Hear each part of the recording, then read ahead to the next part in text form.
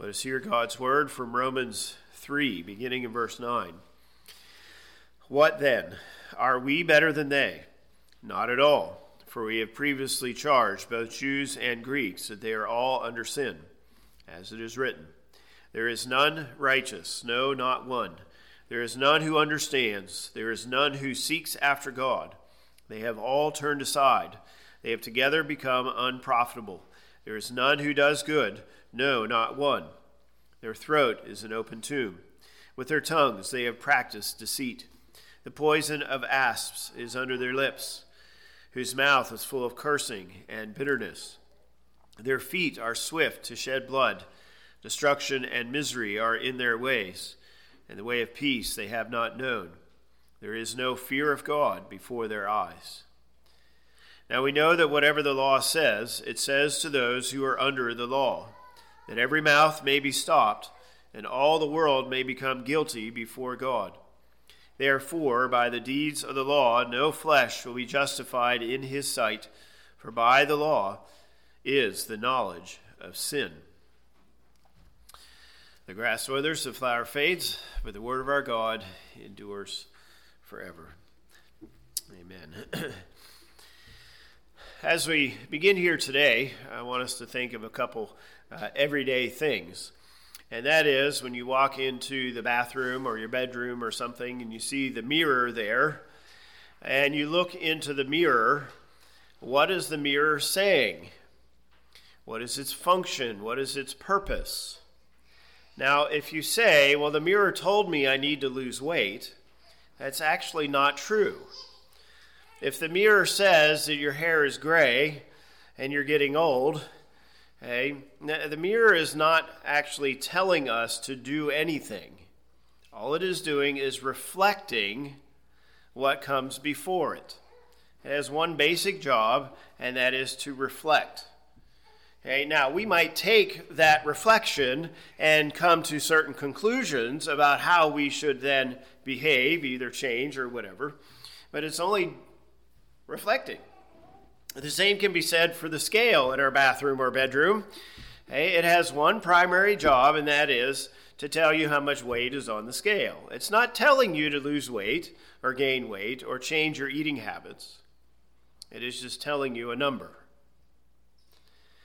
Well, in a similar sense, then, the law that God has given has one basic function. Its one basic thing is to say, this is what is righteous, and you're not. Now, with this in mind, let's now come here to the end of this section that Paul has given to us. Last time we looked at the final chained link in Paul's list of citations, the last pearl, if you will, of Old Testament passages. And he uses it, especially this idea of not fearing God, he uses it to prove his point in a kind of final way that none of us are righteous, that we are imperfect, and that there is nothing we can do, nothing at all, to cause God to bless us. And so whether we are a Jew or a Gentile, a Christian or a non-Christian, white or black, Republican or Democrat, a citizen or a legal immigrant, whatever contrast you want to establish, all people have failed to keep God's standard and have turned away from him. Even those of us who come to church, even those of us who seek and strive unto righteousness. And so verse 18, in many ways, is the culmination of everything he has said. Because we do not fear God, that's why everything else he has talked about takes place. And so chapter 3, verse 18 is really the end of chapter 1, verse 18 up till this point. Now you may recall last time I added another pearl. And it was a pearl that I was trying to decide where to add along the way, because Paul has been talking about the law of God, the law of Moses, in different ways, either directly or indirectly. And so I decided to do it here last week, and we briefly reviewed the Ten Commandments and heard the message of condemnation. The message of the law is, here's the standard, and you're not keeping it. And so Paul here now, in verses 19 and 20, are giving us some concluding thoughts here in this whole argument. So verse 19 then. For we know that whatever the law says, it says to those who are under the law, that every mouth may be stopped, and all the world may become guilty before God. Now, first of all, notice that the word law is used twice here in this verse. The word law is used 2 more times in the next verse. And so obviously Paul has in mind the law of God as he summarizes and brings together everything that he has said. And first he says, those under the law would refer to the Jews. Okay, those who have been given the law. Okay, he had just quoted the Old Testament, right? And so the focus here is on those who had received it. And so we know that whatever the law says, right, what I've just quoted, among other things, it's speaking to those who had received the law. Okay, now, notice, though, Paul did not quote from the law of Moses. He quoted from the Psalms. He quoted from Isaiah. Now, I added some things, looked at some other passages that also are from various places in the Old Testament. We added the 10 Commandments last week and so forth. But Paul here is referring to all the Old Testament, not just Genesis to Deuteronomy, not just Exodus 19 to 24, or the book of Deuteronomy or whatever. He's referring to all the Old Testament. And the Old Testament very clearly is speaking to those who had received it. And so whatever the Old Testament says, it is speaking to Israel. That's his initial point here. Now, by extension, of course, we have the Old Testament too. In fact, we have all the scriptures. And so for the believer, for us, the Christian even, the scripture is still saying the same thing. The law, all the scripture is speaking to those who have received it.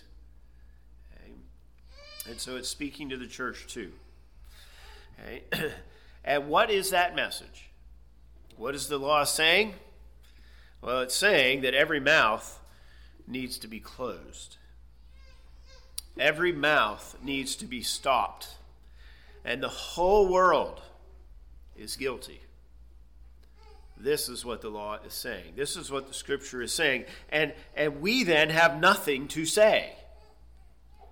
We have no opportunity to respond. The message of God's word leaves us silent. And this is not only true for the obvious sinner, but also the nice person. Even the godly saint. Everyone.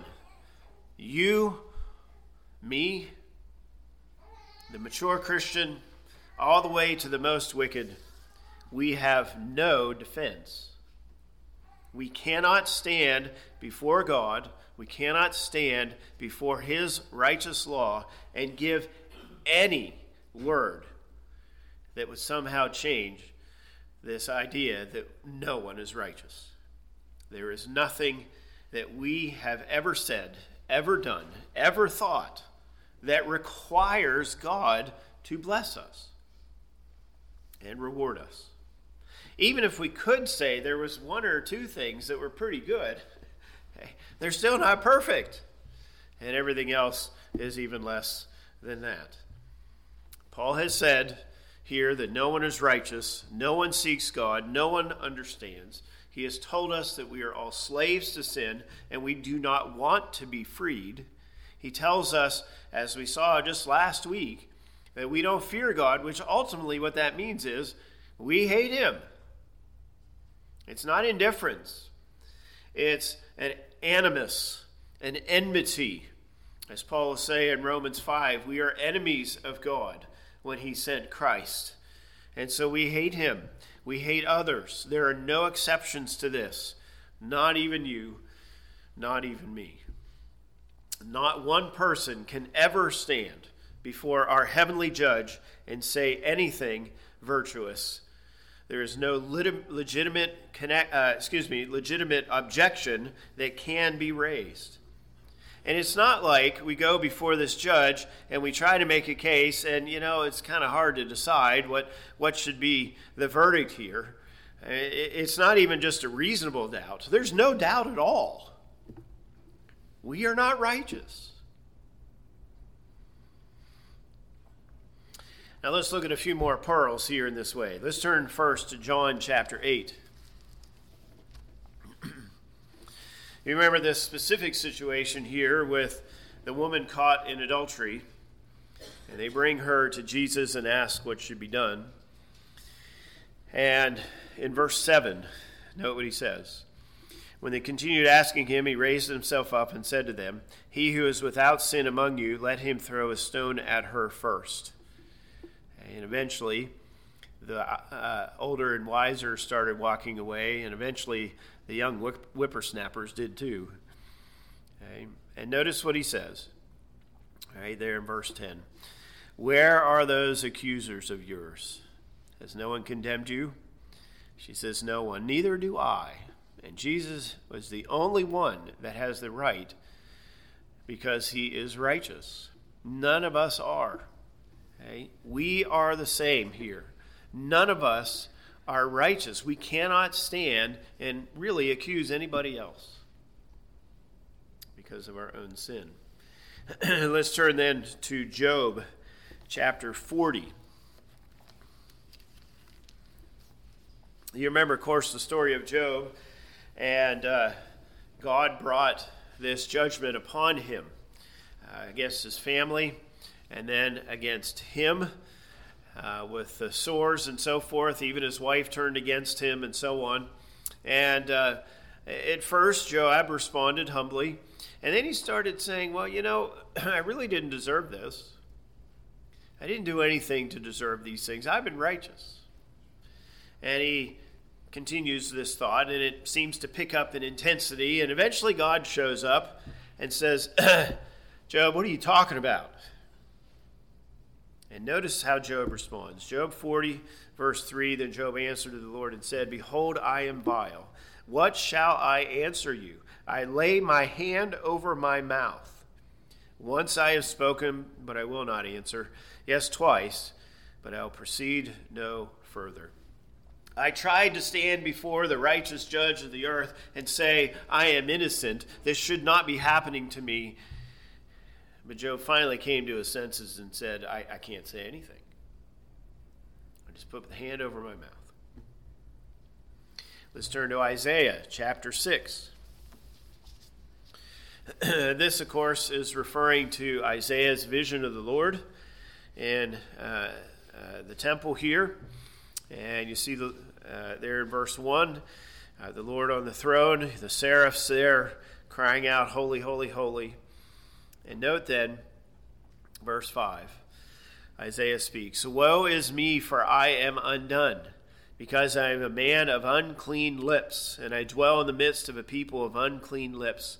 For my eyes have seen the King, the Lord of hosts." Okay? When we stand before somebody else, we just let our tongues wag. But when we stand before God, we have nothing to say. Nothing at all. Our lips are unclean, right? They're dripping poison, as Paul said in quoting the Old Testament.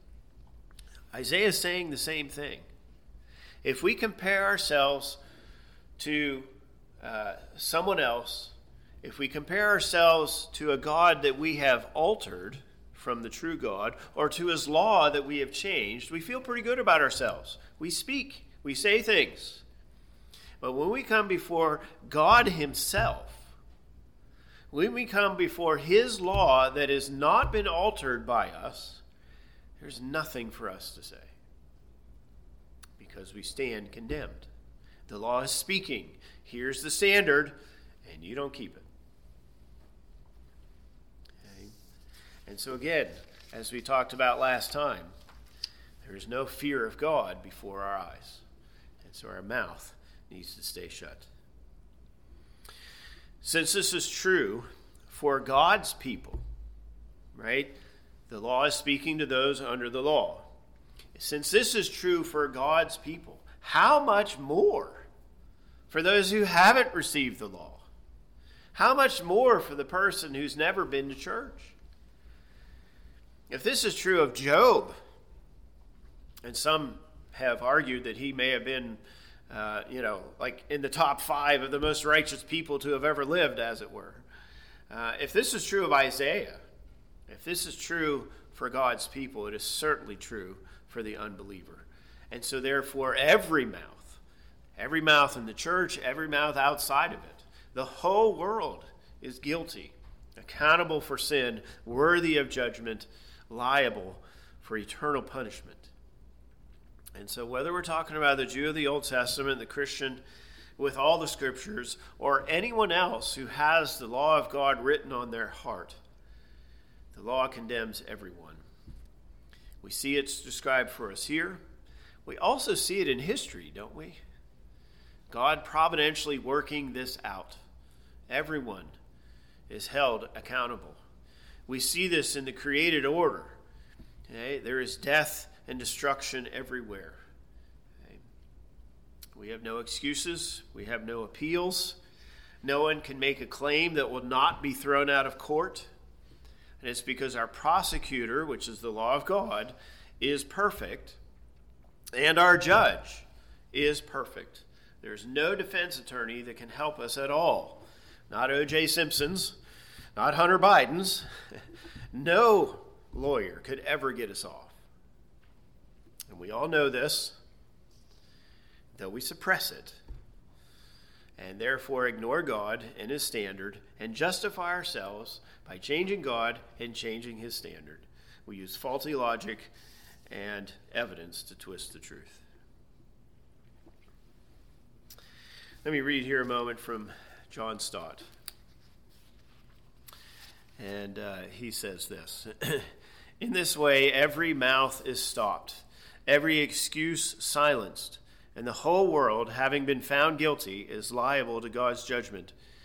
These words evoke the picture of a defendant in court who, given the opportunity to speak in his own defense, is speechless because of the weight of the evidence which has been brought against him.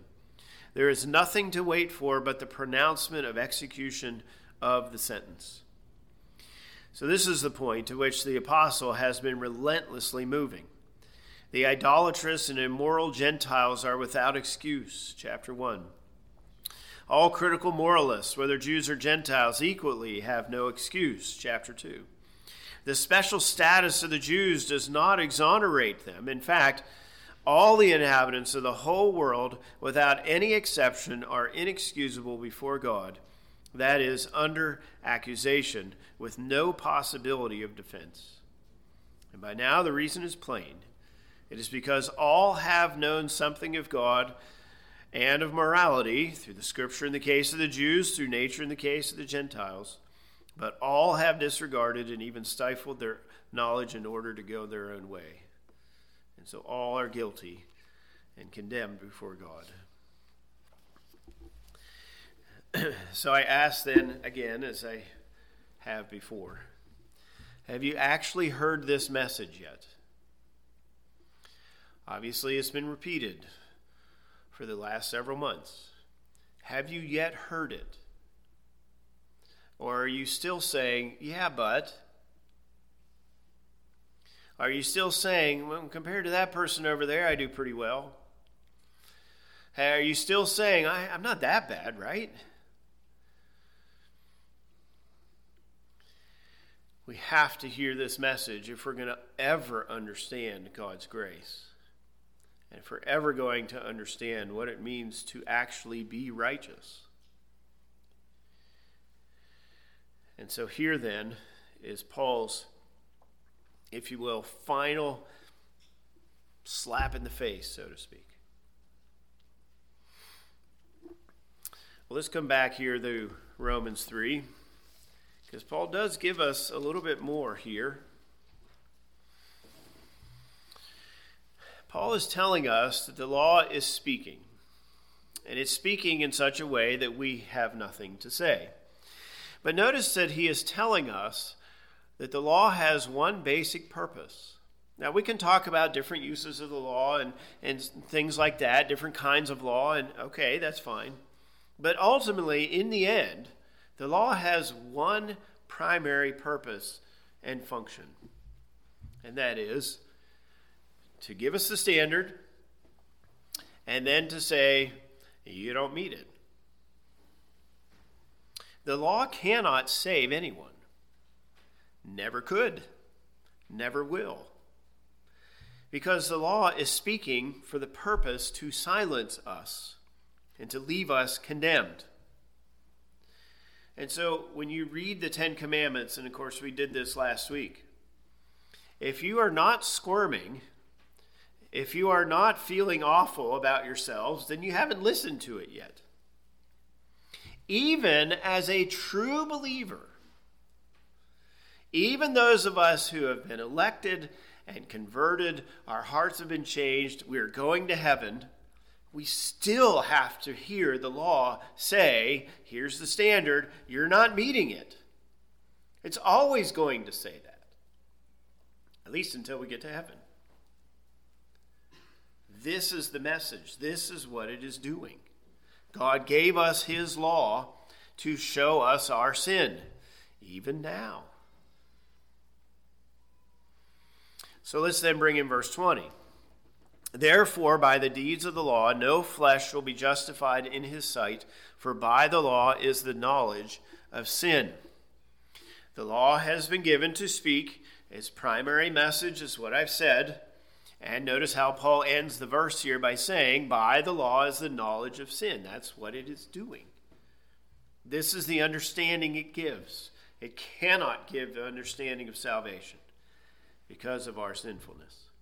And so because this is true, now to the beginning of the verse, no one will be justified in his sight by the deeds of the law. No one can be declared righteous by law keeping because law points out our sin. Again, that's just not its job. That's not its function. Now, some people have tried to take this to mean that Paul is only talking about the law of Moses. Others have tried to take this to mean that this is only talking about those unique things that set Jews apart from Gentiles, like circumcision or food laws or something like that. But as Paul is summarizing everything, he just said every mouth, he just said all the world, and now he says no flesh. I don't think we can limit the law here. Ultimately, yes, we are talking about God's law. But can't we apply this to any law that we have? Think of the laws you have in your house. Okay? Put the dishes in the sink after you're done eating, or whatever. Shut the door when you come in from outside. Turn the lights off when you leave the room. Whatever the law is. Whether they are, if you will, common, simple, not all that significant laws, or those that are much more significant, the law is still the same. It's still speaking in the same way, right? Here's the standard. Did you keep it? That's all it's doing. And so whatever law we give, whatever law we talk about, in the end, because we're sinners, we've all broken all of them in some way or another, either in our actions or our words or in our thoughts. Okay? Any limits that we place on Paul's words here, I think, are missing his point. He is intentionally trying to be comprehensive. And so, especially those of us who like to keep the rules, this is something that we have to come to terms with. Because those of us who like to keep the rules really struggle with this idea. Those of us who are more, the spirit of the law rather than the letter of the law kind of people, we have our own struggles to accept this truth. But whatever it is, whatever law we're talking about, no flesh is ever going to be justified before God because we don't obey perfectly. And so the law will never declare any descendant of Adam and Eve righteous and holy. Not only because we are imperfect, because the law was never designed to do that. Okay? It cannot take a sinful person and declare them righteous. Like I said at the beginning, the scale is not going to help you lose weight. It can give you a number, and then your heart, right, some other power might motivate you to do something in accordance with what the scale is saying. The scale's not going to make you lose weight. The mirror is not going to help your gray hairs go away. Okay? It has one job, just to reflect. This is what is there. Excuse me. We may say something other than the mirror is saying. We may twist the message to make ourselves feel better. Excuse me. But like the law, all it is saying, here's the standard. Hey, like it or not. And so again, the law is telling us to be righteous. It is showing us to be unrighteous. And that's all it can do. Let's turn a moment to Romans 7. Paul is going to greatly expand on some of these thoughts. And in Romans 7, let's begin in verse 7. Notice what he says here. What shall we say then? Is the law sin? In other words, is the law a problem? Is there something wrong with it? Certainly not. On the contrary, I would not have known sin except through the law, right? See the connection with chapter 3, verse 20. For I would not have known covetousness unless the law had said, you shall not covet. But sin, taking opportunity by the commandment, produced in me all manner of evil desire. Right? You see the problem. It's not the law. The law says, don't covet. I'm the problem. My sinful heart, sin within me is the problem. It creates in me all kinds of evil desire. For apart from the law, sin was dead. I was alive once without the law, but when the commandment came, sin revived and I died. Now, I'll have to explain what all he means by that later. Verse 10, and the commandment, which was to bring life, I found to bring death. The commandment brings life to someone who is righteous, you might say, to Adam and Eve before they fell, but not to anyone after that. So verse 11, for sin taking occasion by the commandment deceived me, and by it killed me. Therefore the law is holy, and the commandment holy, just, and good. Has then what is good become death to me? Certainly not. But sin, that it might appear sin, was producing death in me through what is good, so that sin through the commandment might become exceedingly sinful. God's law has always been in existence because it's based on who he is. God made that law known to Adam and Eve. But then it became codified under Moses. It's nothing essentially different. It's always been that way. But once it's written down, then we say, oh, okay, here's the standard, and I'm not keeping it. But again, that standard, the law, is not the problem. I am. So, certainly Paul will say more about this. But here's our basic point. So, since we are all unrighteous, all the law can do is expose our sinfulness. There is no other message, even now for us who have new hearts. Okay? The law is calling us to do rightly, but it's also pointing out where we are not. The law is impersonal in this way. Okay? So, when you feel good about your obedience, it's only because you're not listening to the law.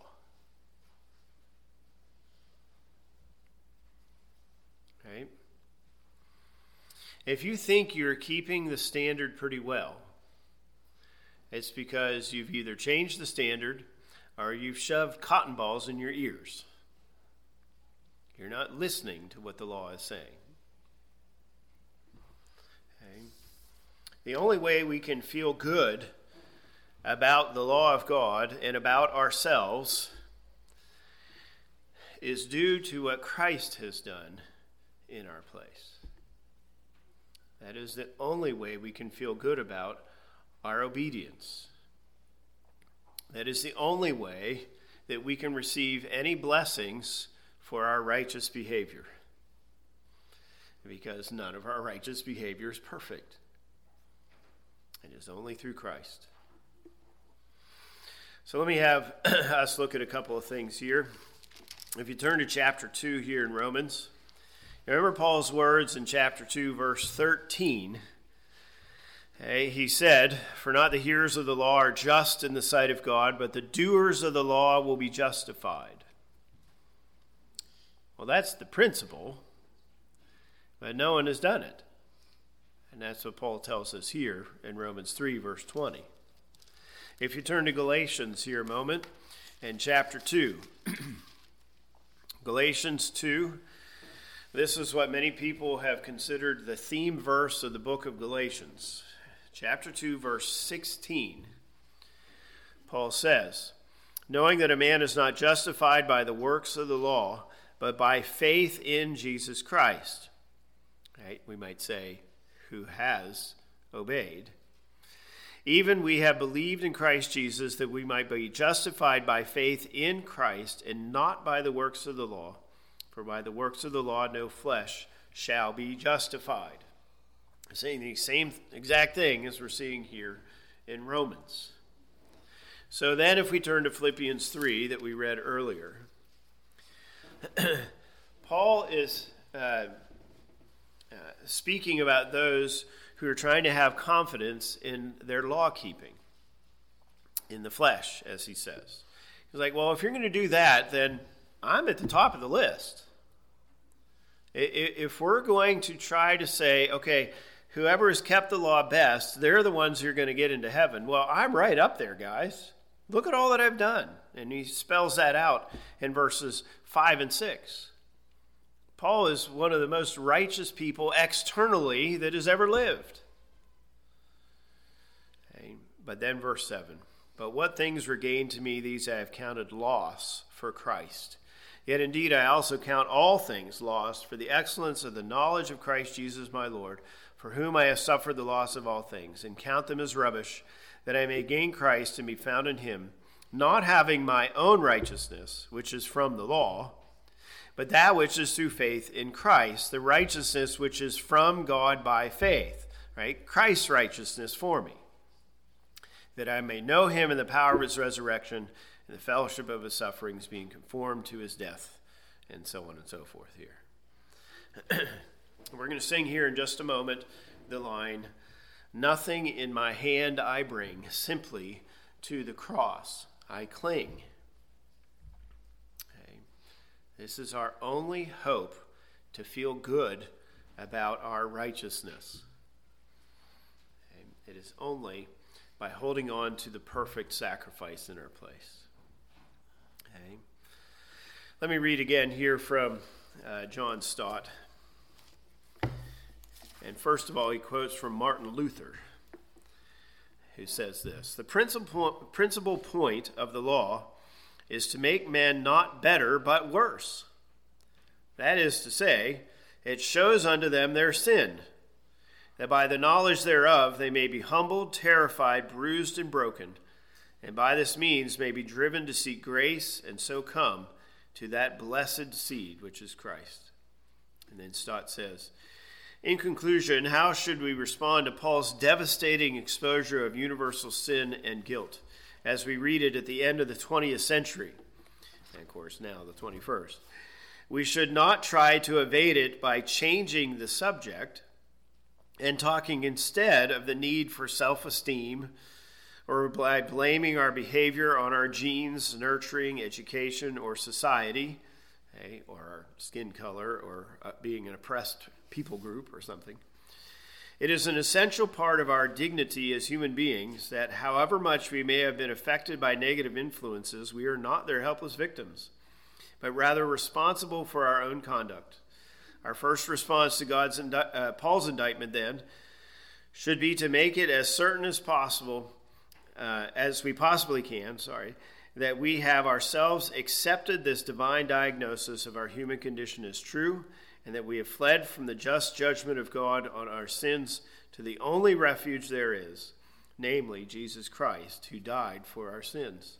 For we have no merit to plead and no excuse to make. We too stand before God speechless and condemned. Only then shall we be ready to hear the great "but now" of verse 21, as Paul began to explain how God has intervened through Christ and his cross for our salvation. Well, we have now come to the conclusion of Paul's 64 verses here, taken roughly 6.5 months of sermons to cover it. Okay. Now we'll be ready to hear this message of grace, this message of hope. But I leave you with one last challenging question. Have you been impatient to get to chapter 3, verse 21? If so, maybe you're not yet ready to hear its message. Let's pray together. Our Father and God, we thank you for your word. We thank you that your word does not allow us to squirm away from what it is speaking to us. Lord, we do pray that this rather hard and difficult message would be heard by everyone here, that none of us would persevere in objecting, that none of us would stop up our ears, that none of us would change the standard to make ourselves feel better, or change you even. But Lord, we pray that you would help us to hear your word according to the message that is intended, that we might look to you in faith through Jesus Christ. Lord, we pray for your mercies on each one here in this way. And as we conclude this message and we'll begin the next, we pray, Lord, for your mercies to be poured out upon us, and that you would then grow your church here in these ways. We pray then in Christ's name. Amen.